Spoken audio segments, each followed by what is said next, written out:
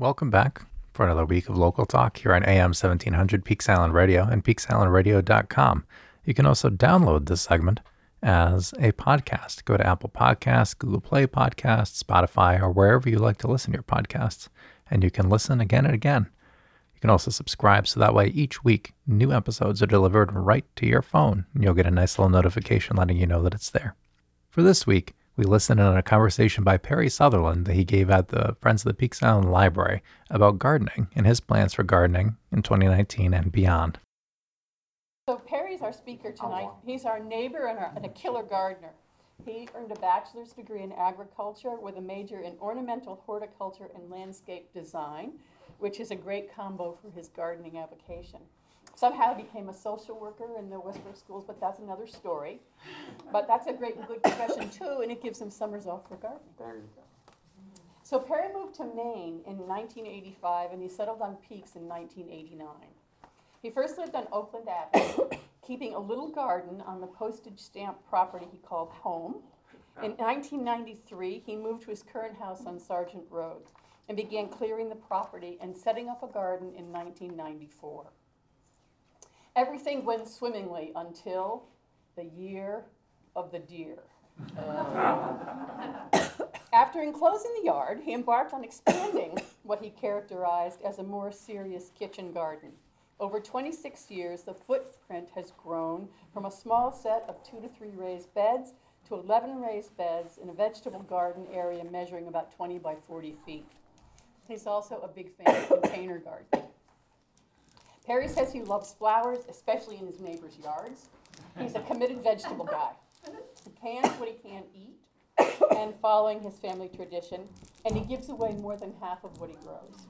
Tonight, he'll tell us how gardening became part of his life and give us encouragement in making it a bigger part of our own.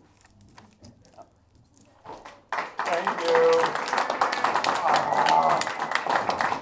So I have to tell you, I think I am more nervous about this conversation than anything I've ever done. I could stand in front of anyone and talk about social work ethics, child, pathology, you name it, that's my life. But I also can talk about my garden ad nauseum, so I will try to not yammer on.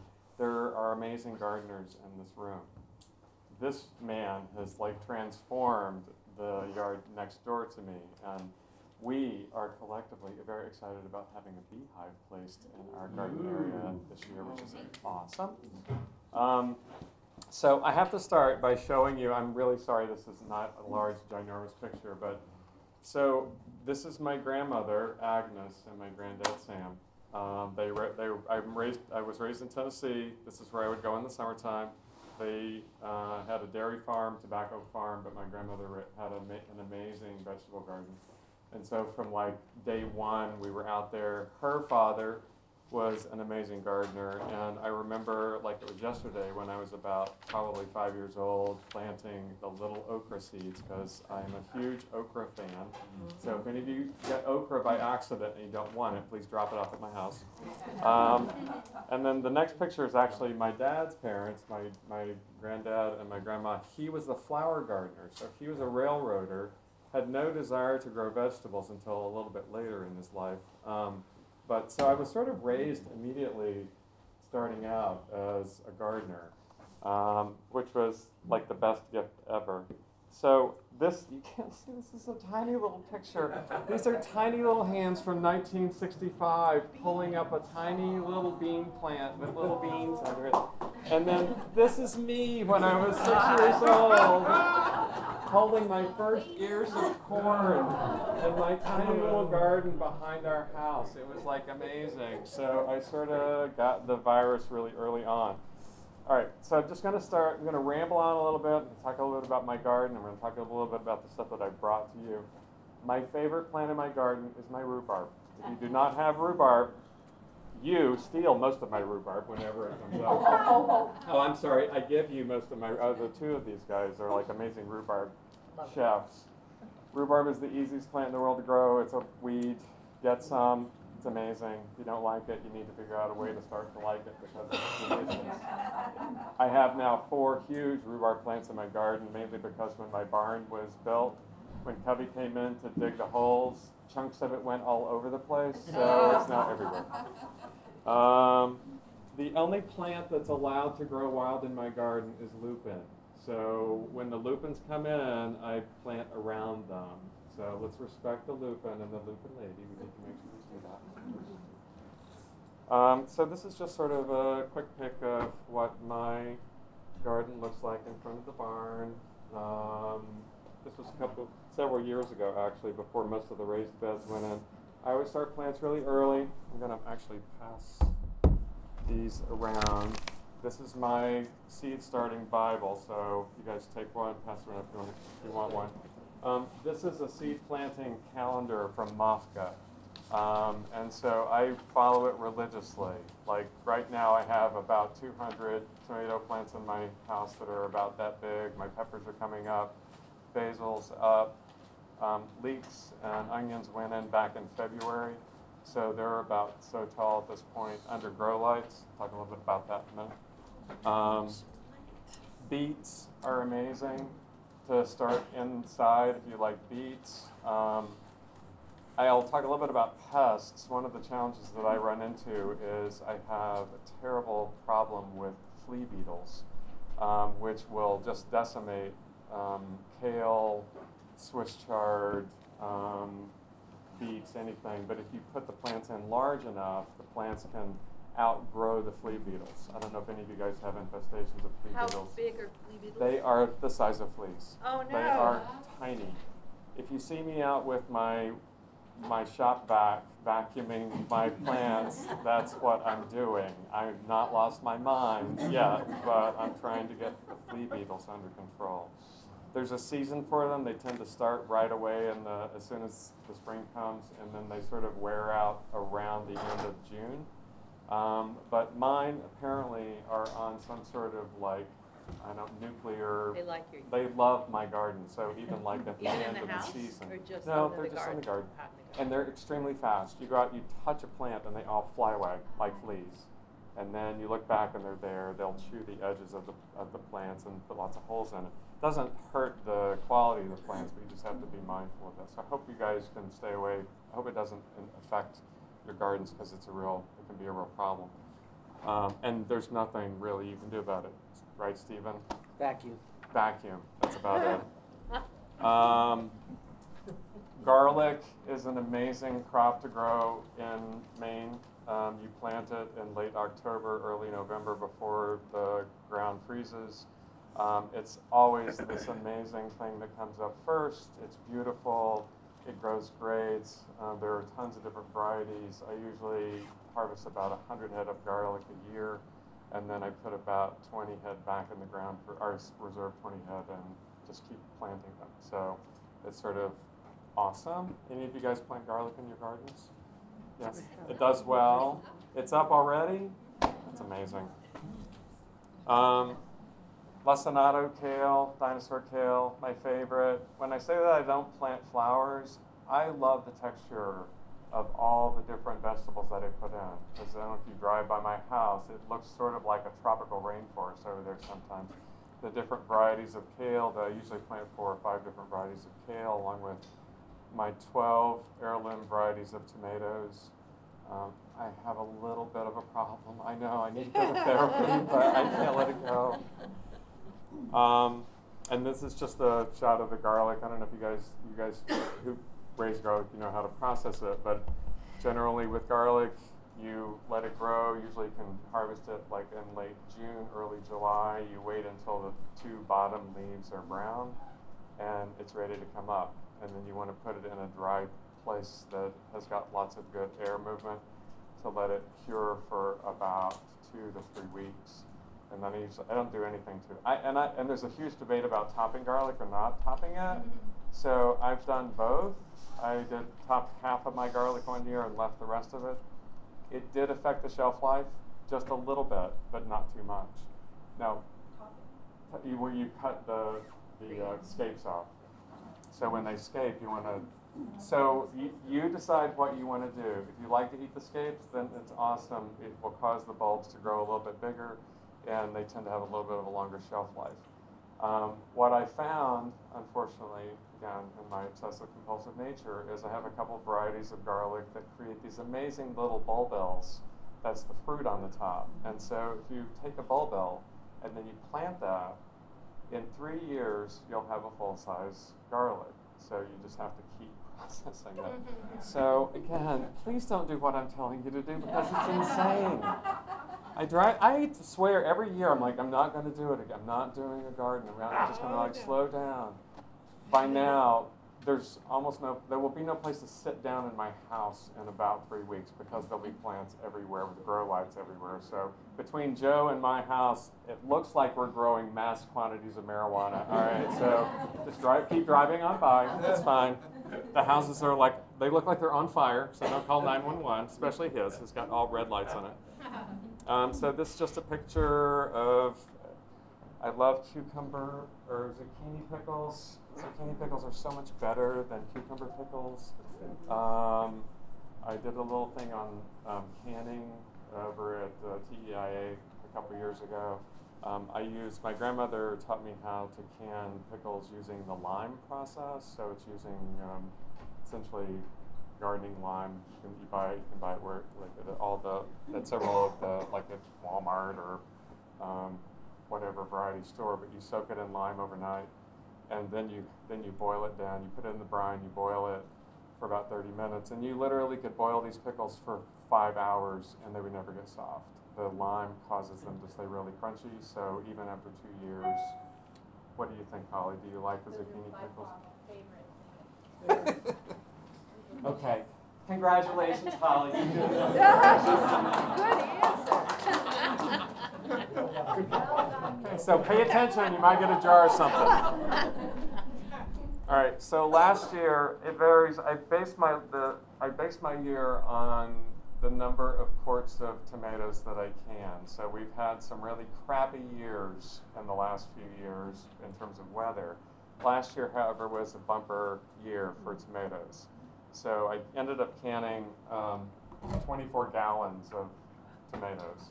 Wow. So these are like, okay, because of your reaction, you get to take this tomato.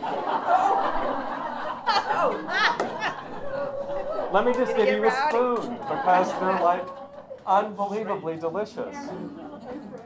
Pardon? Our own little, oh my God, you're so adorable.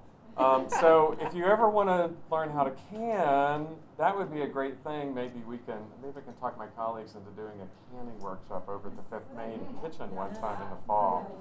I love canning. My grandmother taught me how to do it when I was a kid. Started with blackberry jelly. I don't know if you ever have picked blackberries in the wild before. When you're small, you're the one that's forced to go underneath the briars, and you come out covered in blood, blackberry juice, and lots of ticks. So that was my childhood. But oh my God, the smell of blackberry jelly cooking is about the best thing anyone could ever dream of. So this is what my counter usually looks like for most of, from like mid-August until like late September. So when it's like this, how often are you like boiling things over the stove? Okay, like so every day? I pray that most of them come in before I have to go back to school in the fall. My prayers have yet to be answered. So I'm working all day and I come home. It takes about 2.5, 3 hours to do about 2 gallons of tomatoes. So, but it's like so worth it. And then onion, I love growing onions. A lot of people don't like growing them because they take up a lot of people think they take up a lot of space. Fresh onions out of the garden are just absolutely delicious. They're really easy to grow. I always do onion and leek starts, and then I always get frustrated because they're not big enough when I want them to go in. So I go up to Allen, Sterling, and Lothrop, which is probably one of the best places to get excellent leeks and excellent onions. I mean, you guys have all your preferences. We all have our own preferences. Did you do my onions? I did you gave me like 2 bucketfuls of sets, and those did amazingly well this last year. So we're in a good climate for that. Beets, truly my favorite vegetable. They do so well. You can plant them every week for the whole season, and they'll just keep going. Beet greens are the best greens of any greens, better than Swiss chard, better than kale. They're absolutely delicious. I know some people don't like beets. I'm sorry for you if you don't. So All right, container gardens.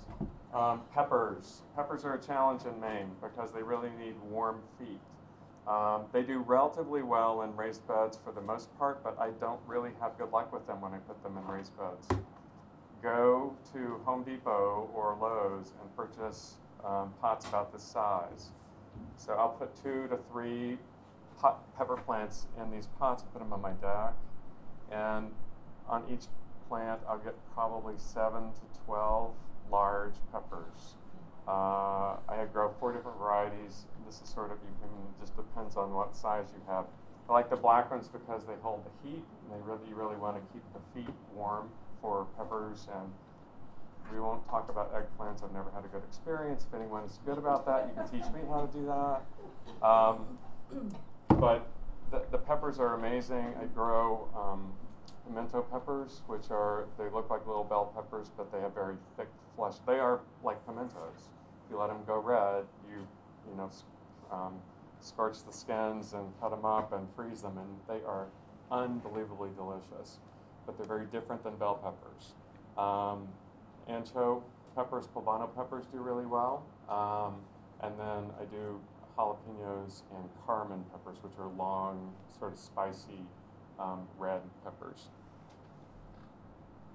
So I just couldn't stand it. So I use my stove more often in the fall for like burning things, and my fire alarm goes off constantly. So my poor neighbors.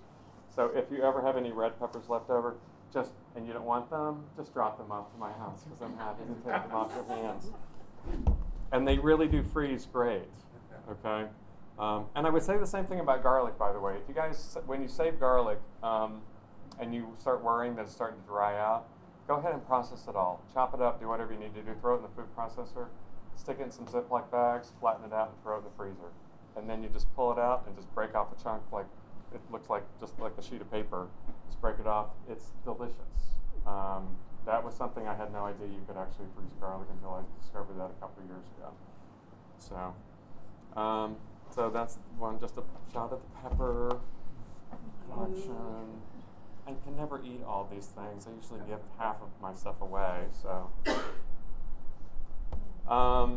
sunflowers. I grow sunflowers in part because the birds are just so happy when I grow them.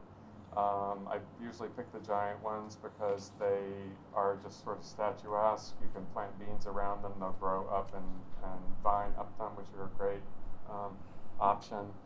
They don't really hold other kind of viney things like cucumbers and stuff. They're a little too heavy.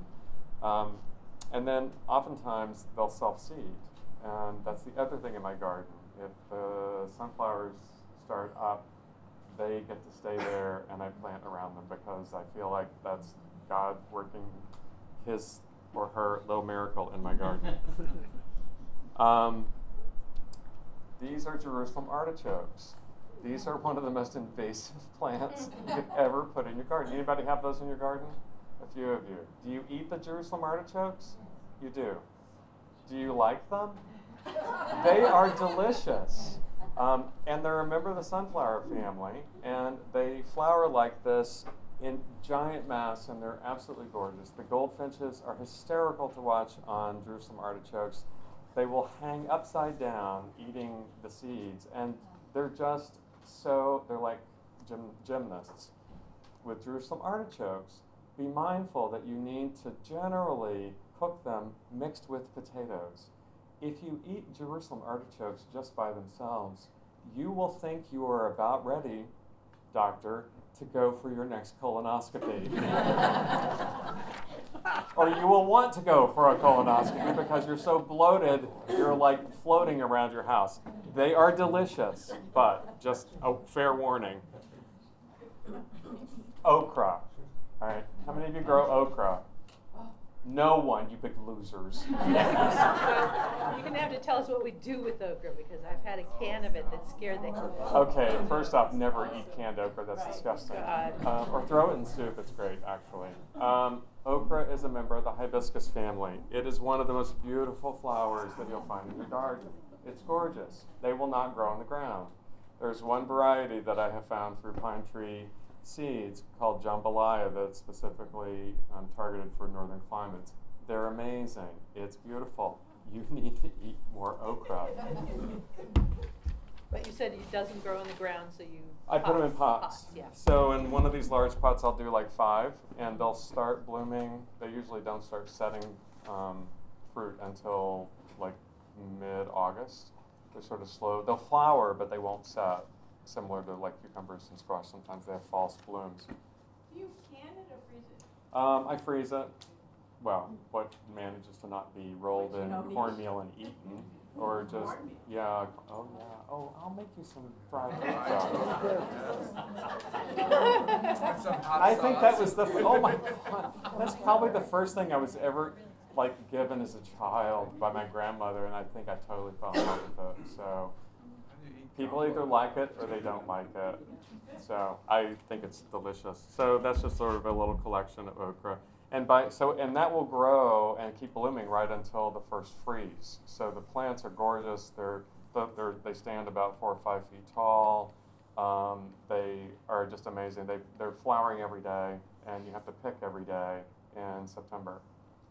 So they're pretty awesome. Barry, how late can you plant them? I'm trying to think of something that after I pick my garlic, that I'm putting it in the same spot. You could put okra in the same. Okra really likes it to be warm, so you don't ever want to plant it before probably mid-June, unless you have it in pots. I start it probably the second week in May, indoors, and it does really well, and I just transplant it into the pots. So I'm used to, like in Tennessee, growing up, planting season for tomatoes is May 1st, so we are like so far behind. So I've had to, that's why my house becomes like a hothouse. Everything is grown inside. I'm constantly transplanting stuff, dividing stuff up. So yeah, you could definitely do that, and it would probably do well. Raised beds, I really have loved my raised beds. The reason that I have raised beds in the house or in my garden is because where my barn is on the corner of Pleasant and Sargent, there was a house originally there that burned back in the 50s, and when it burned, the windows exploded and all the paint went out in the yard, and so I have this sort of region of not high lead, but medium high lead, that's where the raised beds are. So I put the beds there, and then if you step like 15 feet away, the lead content from my yard goes down. So I would really encourage you, if you haven't already had your soil tested, you definitely want to do testing unless you're going right to raised beds, and raised beds are great. You can do a lot of things with raised beds, like these are just like 2 by 12 hemlock. I strongly recommend these. Again, it's to your preference, but this is what's worked for me. Hillside Lumber is in Westbrook, and they mill their own hemlock. It's extremely inexpensive to buy it. It's a pain in the butt to get it here, but it lasts generally 10 to 12 years. So it's really a good investment. And what size? It's 2 by 12. Okay, 2 by 12. Yeah. Okay. And my beds are all various sizes. You never want to make a bed that's more than 4 feet wide because you can't sort of get to the center. Right. And so that's just sort of a picture of the boards that are sitting there. Excuse me, Perry, who sells it in Westbrook? Hillside. Lumber. Hillside. Yeah, they're the only ones that I'm aware of that do That's right. that Rough mill sawn- their, rough yes, sawn rough hemlock. sawn hemlock. What hemlock? Rough sawn hemlock. So be mindful of it. It's very splintery, so you definitely want to wear gloves or have someone else do it. And if there are issues around mobility, it's really easy just to build those up, just double the size. So just do two frames same size and stack them up and secure them so that you don't have to do lots of bending. They're extremely sturdy. You can stand on them, sit on them, beat the crap out of them, and you don't really have to do anything to overwinter them. They do really fine. The other thing, thank you, Martha Stewart, is copper. I don't know if any of you guys use copper in your gardens? All right, couple maybe. Copper is a natural repellent for slugs and snails. So this is a very cheap way to get copper. Don't buy the pre-cut copper strips. It's so overpriced. This is copper flashing that generally is used with pressure-treated wood. You can get it at Lowe's and I think both places, Lowe's or Home Depot, probably. I don't know if Main Hardware has it or not. This is a 20-foot roll. And so you just lay this down, and you can cut this. It's very thin. It's deceiving, but it's really thin. It's got a backing on it, and you can just cut it with a utility knife. And I usually cut 2-inch strips, so this will make 4 20-foot long strips, and you put that about 2 inches below the top of your bed. And I wish I had taken some pictures. So you'll see the snails climbing up to get up, and they just sit there, and they're like sort of waiting for the next train to get them over the top. There's an electrical reaction for slugs and snails when they touch copper. So a lot of nurseries will kill everything using not so friendly material on their property, and then they literally will put a strip of copper all the way around the outskirts of the property to keep slugs and snails from coming in. This island has more slugs and snails than anything imaginable. It's terrifying. So on raised beds, at least, until you have one plant that lays over and hits the ground, it becomes a superhighway. So I always try to keep things up. But I really recommend, if you do raised beds, that you get some copper. It also looks beautiful. So, But you put it how far down? I usually put it about 2 inches below the lip Of the bed? of the bed. Okay, not under the dirt. Okay, so again, gay neurotic man, I get pennies and I drill holes through the middle of the pennies. Oh my God. And then I buy little copper tacks and I tack them on. Oh my So God. it does look a little Martha Stewart-like. You don't really need to go to that level. You can just use like a staple gun to put them on with if you want to. But you won't come over and criticize it. I will not criticize. I might laugh a little bit, but I won't criticize it. So it's highly recommended. Okay, and this is it's not cheap. This is probably going to run you about $65, $70 for this roll, but I can tell you it's definitely worth it because all it takes is one big infestation of slugs and snails, and they will take out a bed overnight. How do you amend your soil in your raised beds? Well, I buy a lot of ProMix to put for the pots, and so at the end of the season, all of those pots, I shake all the ProMix off, which is just a potting soil, and put that in the raised beds, and then I mix in just regular either cow manure or soil that I purchase that's organic, and then I'm a huge believer in seaweed. We have when we have a decent supply, we have an amazing resource of seaweed, and the best time to put seaweed on is in the fall. Cover your beds, let it dry, and yeah, Joe, you do seaweed tea, right? The Seaweed King. Yes, you are the seaweed king. So if you ever want a gallon of seaweed tea that you can just drink over ice or a cocktail, then stop by Joe's house. Yeah, he's amazing. But it's a great thing to add because and you have to wash it off or anything. There's not enough salt on it to worry about anything. But in the spring, after it's dried over the winter, then you just crunch it up and just turn it. And then I have 3 composters going in my yard. Composting is a pain in the butt in New England. My rule of thumb is I put something in the compost and I will see it in about 18 months at the bottom. So if this was Tennessee or Florida, in Florida it would be like a month. In Tennessee it's going to be about 6 months. Up here it's probably about a year before whatever you put on the top of the composter is ready to be pulled down the bottom, unless you really are turning it and doing a lot of work with it or you're using worms.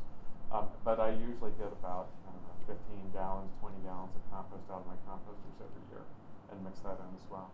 How do you keep from raising a crop of slugs in your compost? They don't tend to, well, they're always there, but they don't tend to transfer. They're in the top, and actually they're not bad for your compost. They're actually eating, processing, pooping, doing what they need to do. They're sort of like the worms in the compost pile. But pulling out the compost on the bottom, I've never found slugs, snails, anything from the fresh compost. So some people also throw meat. I don't tend to do that because I have a resident raccoon that, I wish he would just go away, or I could find whoever's catching them and come at it. But he'll go take everything out of the top. It's all over the yard, whatever. But it's all good. Any other questions about that? Okay. Leeks and onions can go in next week. If you can work the soil, it's not too early to plant leeks and onions next week. You can probably also, if you can find some decent hardy kale, collards, beets, peas. Oh, peas can definitely go in next. I've given up on peas. They just always get ahead of me. But they're amazing. They're beautiful and they're great to start. But the soil, those things like cooler temperatures. So, do you guys plant leeks at all? Any of you guys do leeks? So you know the trenching process for leeks. You want to blanch them. So you always want to dig trenches that are about 6 to 8 inches deep, and plant the leeks at the bottom. And they're going to look pretty scrawny, and you're going to think this is not going to work. But they will grow really quickly, and you just keep piling soil. You bring that soil back around them as they get larger, and that's what gives you that lovely white blanching at the bottom. So that by the end, the pyramids are going up the leeks rather than like in the opposite direction. And they're extremely prolific. You've had a few of my leeks from the garden over the years. They're delicious. That's just a couple buckets of zucchini pickles that I'm sure you may have consumed that are sitting in my sink. Those are, jalapenos are awesome. Peppers are really easy to can. So if you don't want to eat them all, canned jalapenos are amazingly delicious. And I actually have discovered, the problem with peppers though is that when you process them, they get really soft after a while. What I've done now is that I use the same liming process for jalapenos and green and red peppers, and they are as crunchy and crispy as they were when you cut them, like 3 years later, and they are amazing. And the liming also takes some of the heat off of the jalapenos, so you literally can eat them like pickle chips. They're amazing. So I would encourage you to think about that. I hate wasting anything. I wish this was up here. So, okay, this is what we live for in the South. Can you guys all see that? Cheese? Oh, tomatoes.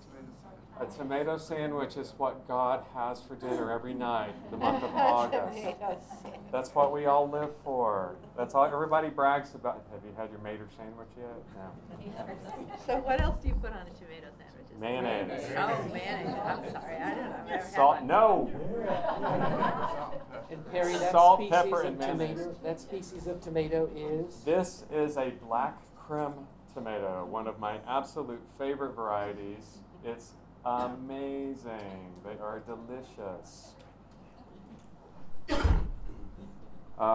This is a typical afternoon Oh my goodness. for me. That's 1, 2, 3, 4, 5, 6 2-gallon buckets full of tomatoes, and that's just one afternoon of picking them. So yeah, shake your head, Rita. That's what happens.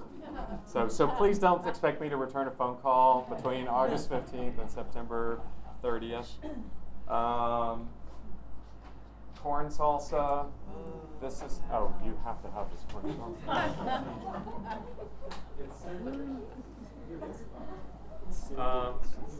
There are so many things that are amazing to can. Corn is one of them. So I don't grow corn. I don't think a lot of people do grow corn on the island because it just doesn't, you don't get quite as much. I mean, you can. I've actually had really, oh my God. Harold Litchfield used to grow massive quantities of corn in the yard next door to me, and he would be out there selling them like every day. And it was the best corn you could ever eat. It was so good.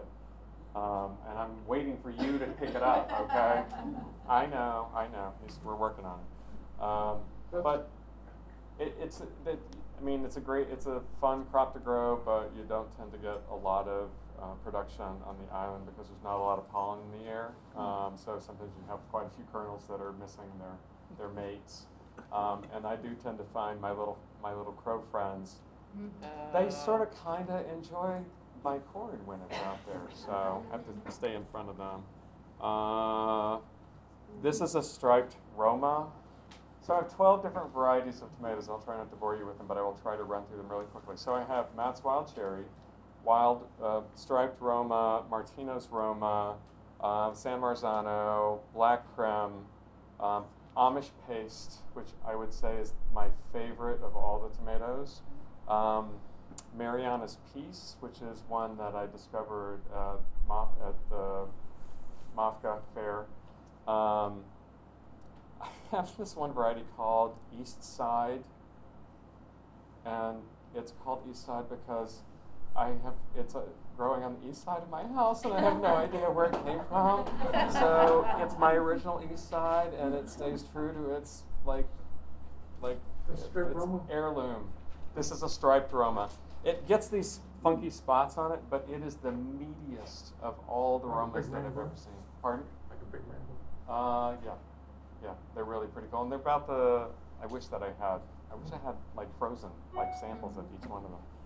Matt's Wild Cherry is an insane cherry tomato that's the most delicious cherry tomato you could ever grow.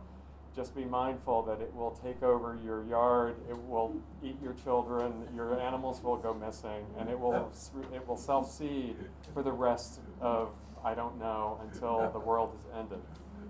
But they truly are. Are you planting these in the raised beds or the ground? Tomatoes generally go in the ground or in the raised. They sort of go everywhere. But you're supposed to rotate them, right? I move them around. So each year the raised beds get a different crop of something.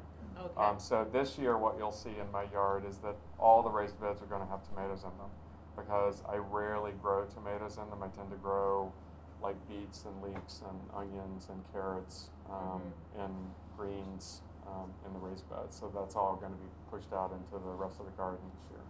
So it's just an example of that was a weekend of canning. So that's 2, 4, 6, 8, 10, 12, 14, 16, 18, 20, 22, 24, 25 quarts of tomatoes. Do you have a basement?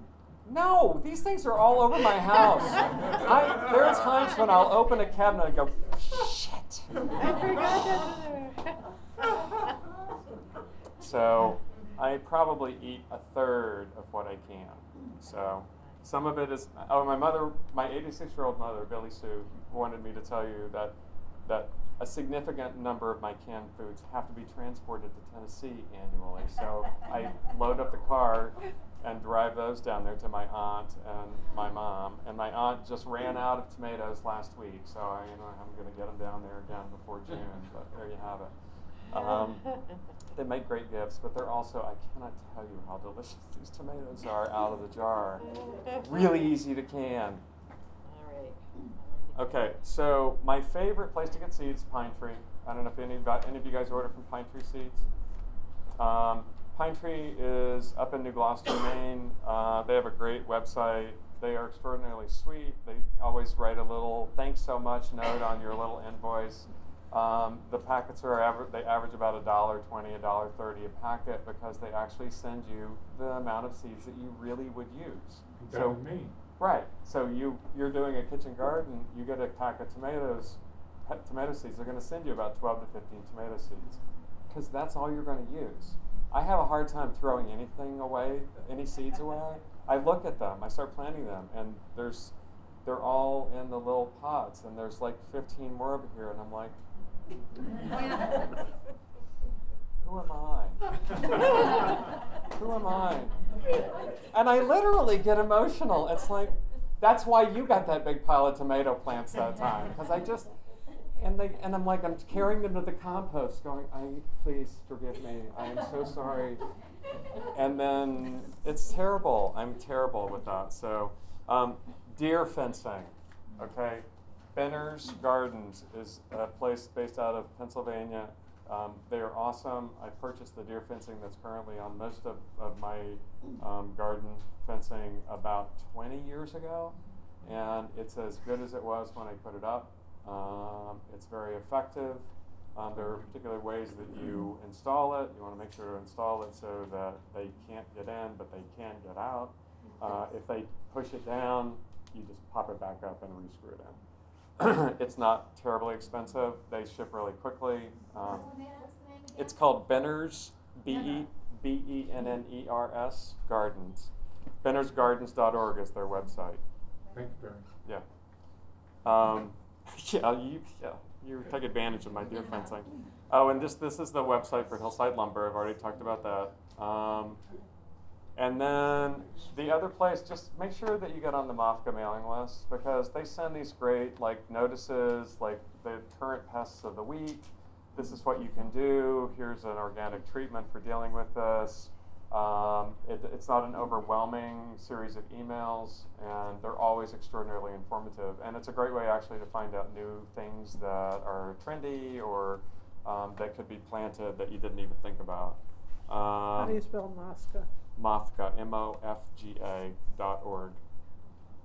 This is the selection on pine tree for the jambalaya okra. I hate to tell you, but they're sold out for this year. So if you want okra, you're going to have to come to my house.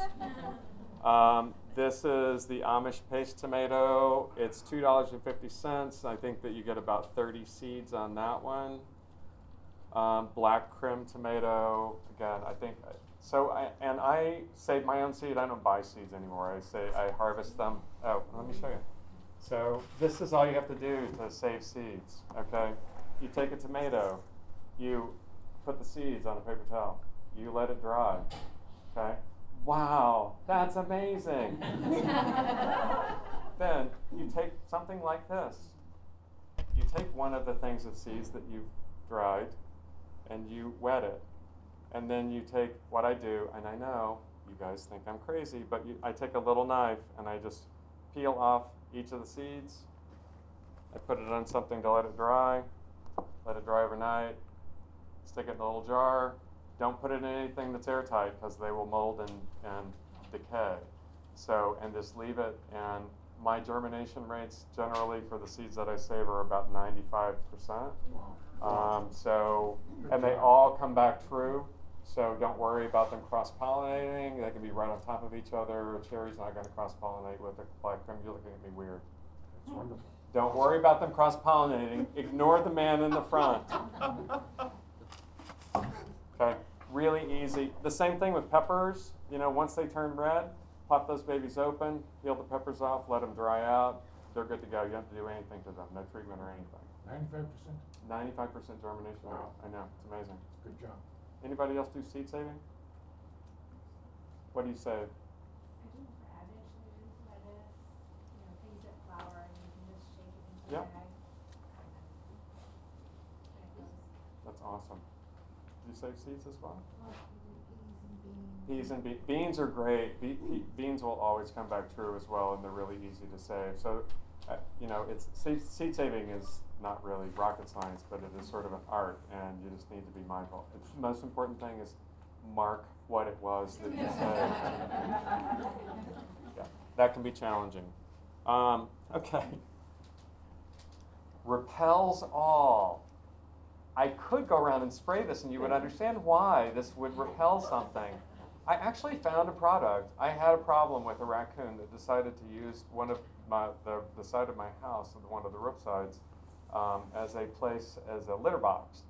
So that was unfortunate. And so I would take the hose up there and spray it off, and then lo and behold, the litter box would be used again. I would go up there and spray it off. So this is a product that I found at Home Depot that it's about $25 for this container.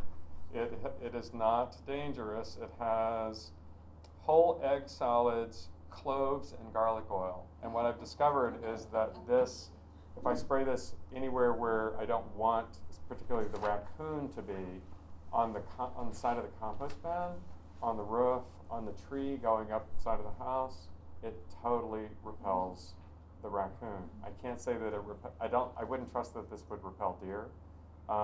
You would have to treat it over and over again. And trust me, with deer, I've tried coyote urine. I've tried everything imaginable aside from a shotgun. So I just wanted to bring that.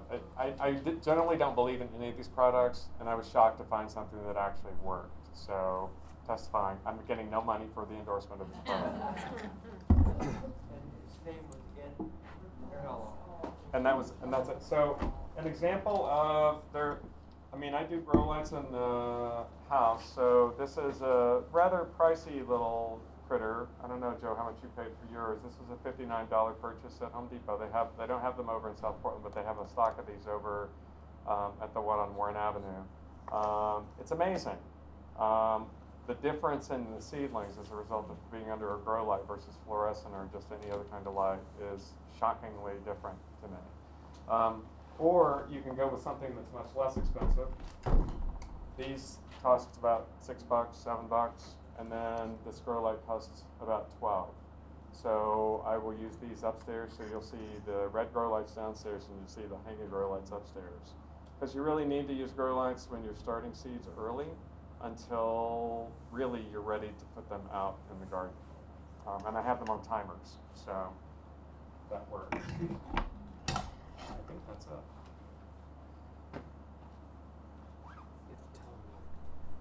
We've been recording this, so I'm happy to turn it off if people want to do their question and answers without this being recorded. Or recorded and deleted. I'm blushing, so. Can you tell them why it's being recorded, Stephen? Your mama asked me to record this for you.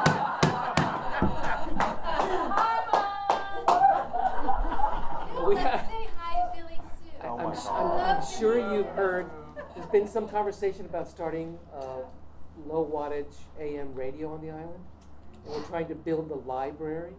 So this talk is part of that library that we're building for the radio on the island. Did you just make that up? No, there's other people here who have been at meetings that know that we aren't thinking about. My friends wanted to say hello to you. Hi, Billy Sue.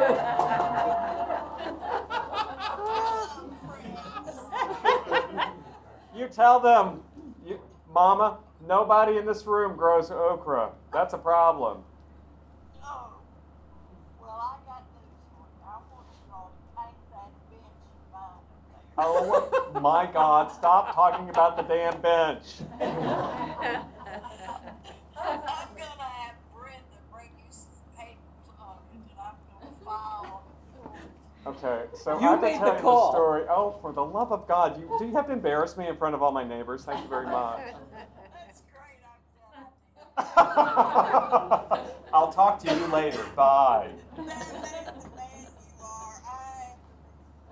you are. I am the reason why I'm responsible for you being the man that you are, is what she just said.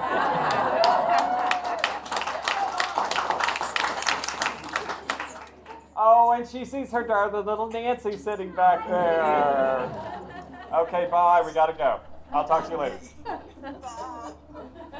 Where in Tennessee is she? I'm from Knoxville originally, yeah. So my mom and my aunt came up to visit back in 2005, and I took them back to the bench that's right across from the Kerry mailbox near Whaleback, and made them peanut butter jelly sandwiches, and iced tea. And so they sat there, and they declared that that was their bench. So I periodically would take a picture of the bench. Well, apparently the bench has a little bit of a rust stain going down the side of it. So she's obsessed that I need to go back and paint it because it's her bench. I'm like, oh my God. You can never get away from them. So, at any rate. So, that's all I got, guys. Is there any, do you have any other questions or? We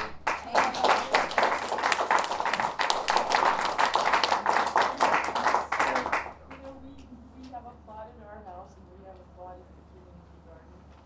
And each place we go, we have problems with mice eating our beets. Mice eating the beets. Yes. And like seriously. I've slaughtered many mice. Really? Yeah, it's Still just lost strange. quite a bit. I don't know. Who knows mice? Oh, but you might Repels actually, you might want to try this. Yeah, Yeah. it does. Okay, You might want to try this. Around the perimeter. but not on that one. Oh, you could do it on the front. This is not something that is like, it's not a pesticide. It's just a repellent. You would want to, well, unless you like garlic and clove flavored beets, you probably want to wash them. But, you know, my thought about that is I just plant so many. They nibble on mine too, but I plant enough for them to have a little bit of a snack, and then I get the rest. Once in a while, I'll pull up a beet, and 3/4 of it is gone.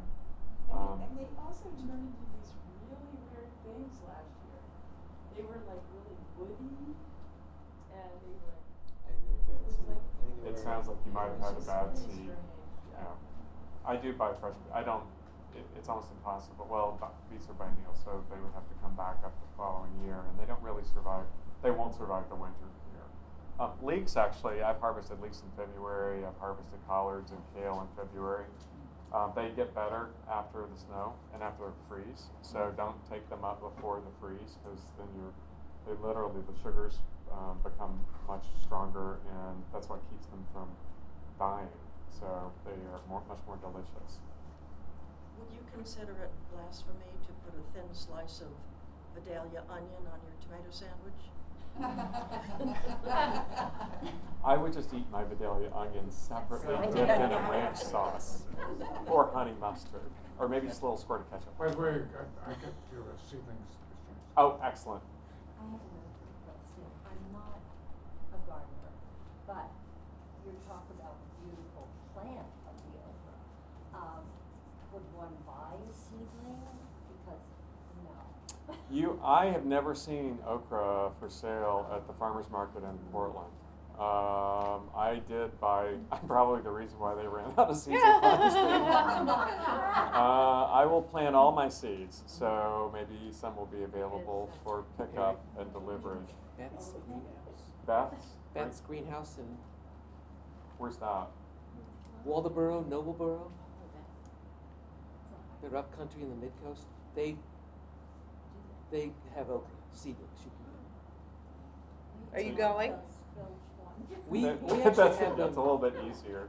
We grow them and we use them as annual ornamentals in some of these high-end gardens. Yeah. Because it's as close as we can get to hibiscus. Yeah. Here. And they truly are gorgeous plants. So even if you don't want to eat them, and actually if you don't want to even eat the pods, if you let the pods mature and harden off, they're gorgeous. They're like, you can use them in floral arrangements, and they're dried. You can use them as musical instruments. The seeds shake. They're amazing. They're beautiful little pods. Warren. Beth's is in Warren. Really well, yeah. Hydrangea plants. Last year my hydrangea plants had little, the leaves came across and they what's it called, the leaf thing with the two leaves, sealed themselves around the bud on the hydrangea plant. Do you know anything about that? Steven? So I was thinking about hibiscus. Hydrangea. Hydrangea. What about My hydrangea plants had the two leaves came across the bud and they sealed themselves off. Oh, that's just a bug. no? That's something else, that's an insect. Yeah. It's bored Do I in. peel it off or what do I do? You can pop them off. Yeah, cut them off. Yeah. Cut them off, but then I don't have any buds. No, It'll bud. It'll Yeah. rebud. They'll come back. Get it. Hydrangeas can be like severely chopped up and still come back. It's always on the new growth. Yeah. Much of your diet is food that you grow. Usually from like 1st of August until January, probably 50%. I mean, I do depend, and I freeze a lot of. Well, I don't have a lot of freezer space, but it's mostly canned stuff. I do jelly beans and tarragon beans and sage beans and every other kind of bean, all kinds of beans, and lots of pickles and cucumbers and jelly and oh yeah, I still have a few more things. Who said jelly? Apple. Anybody want some apple butter? Oh my God. Apple, yes. So that apple butter is from Joe and Tree. So that's Peaks Island apple butter. We need one tomato for her. She's Italian and she needs You to can cook. have this other tomato, honey. Blueberry jam. Oh. Oh my God, you guys are all like desperately starving.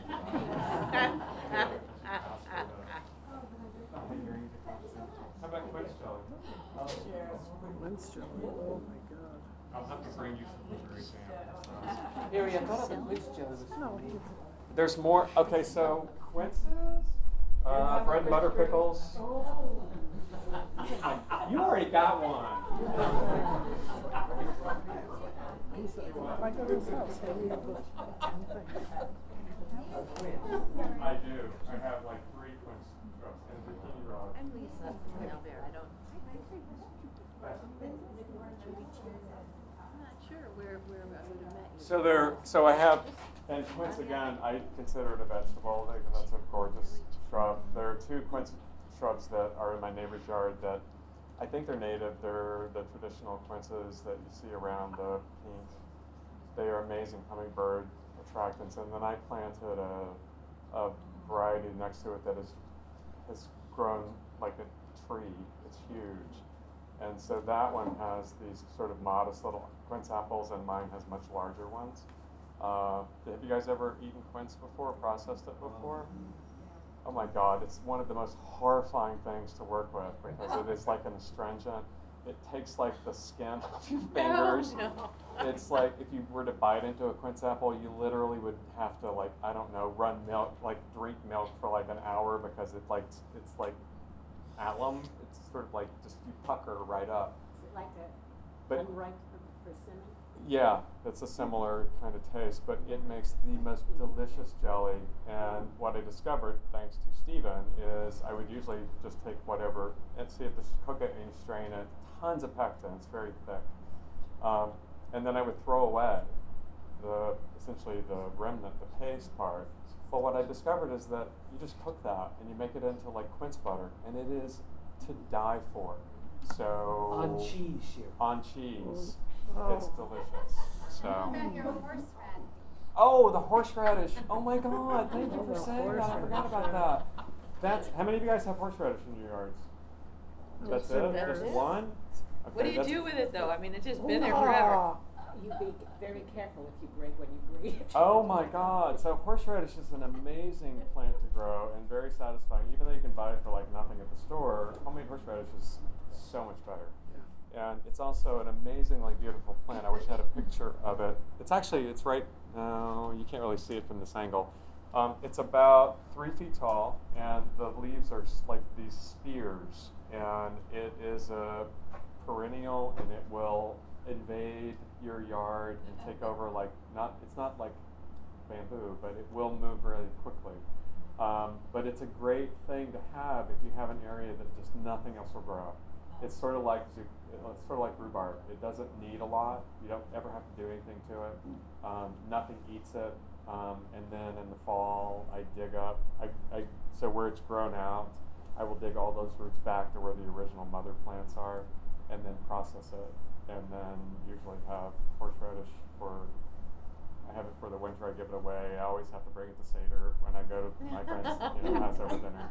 It's so delicious, but yes, you have to be careful to process it. If you put, I could do it in the food processor, but I put heavy towels over the funnel. It's best to go outside and do it. Yeah, well, you have to turn the machine on and off. Well, you do, and it literally so. No, but the heavy towels. Nothing will no. So what you need. So if you have a sinus infection, and you need to have it cleared, process horseradish, Oh my God. because it literally will rip your face off when you open the top of it, and you're like I probably have wanted to call Bud at times after I've taken the top off because it's like water is pouring out of my eyes. I can't see. My throat is burning. I feel like, oh my God, I've finally done it. I've blinded myself processing horseradish. About 3 minutes later, it's fine. And then the way you process it actually is that you start it. The sooner you pour the white vinegar in the processor, the sweeter the horseradish is. If you process it longer, it gets hotter. But the vinegar stops the enzyme action. So fresh horseradish is just amazing. And I put it on everything. And you mix it with sour cream. And just sometimes just a spoon. So Perry, thanks for sharing this passion with us. I enjoyed it so much. So for the next week, 2 weeks, 4 months, she's going to be asking me to change my entire home into lights and gardens. So my question to you after this horseradish, do you do marital counseling? No. I just want to know what's going to happen. Well, you probably have a pretty good Blue Cross Blue Shield anthem policy. So that should work. Thank you so much. You're welcome. So between now and then, and I'll stop. So look at those sheets. If anybody didn't get one, let me know. I'll get one to you. But you can still plant tomatoes if you want to start seeds now, but you need to do it like in the next few days because there's not a lot of time to get them going. And then zucchini, cucumber, all the warmer season crops, you can begin indoors the 1st of May. They take about 4 weeks from the time you plant them, and then don't plant any. My rule of thumb is June 1st. Never plant a tomato plant before June 1st. Okay, because it's just you're gonna stunt it, and it's not gonna be happy. You can plant tomatoes even in the middle of June, and it's going to catch up and do well. I have volunteer tomatoes. I'll plant a tomato plant that's this big, and I'll have a little volunteer that's like 2 inches tall that came up from last year. That tomato is actually healthier and stronger than the one that I started. So it's never too late to plant tomatoes during the month of June. You're still going to get a crop before it's over with. Okay? All right, go home. Bye. Get out of here.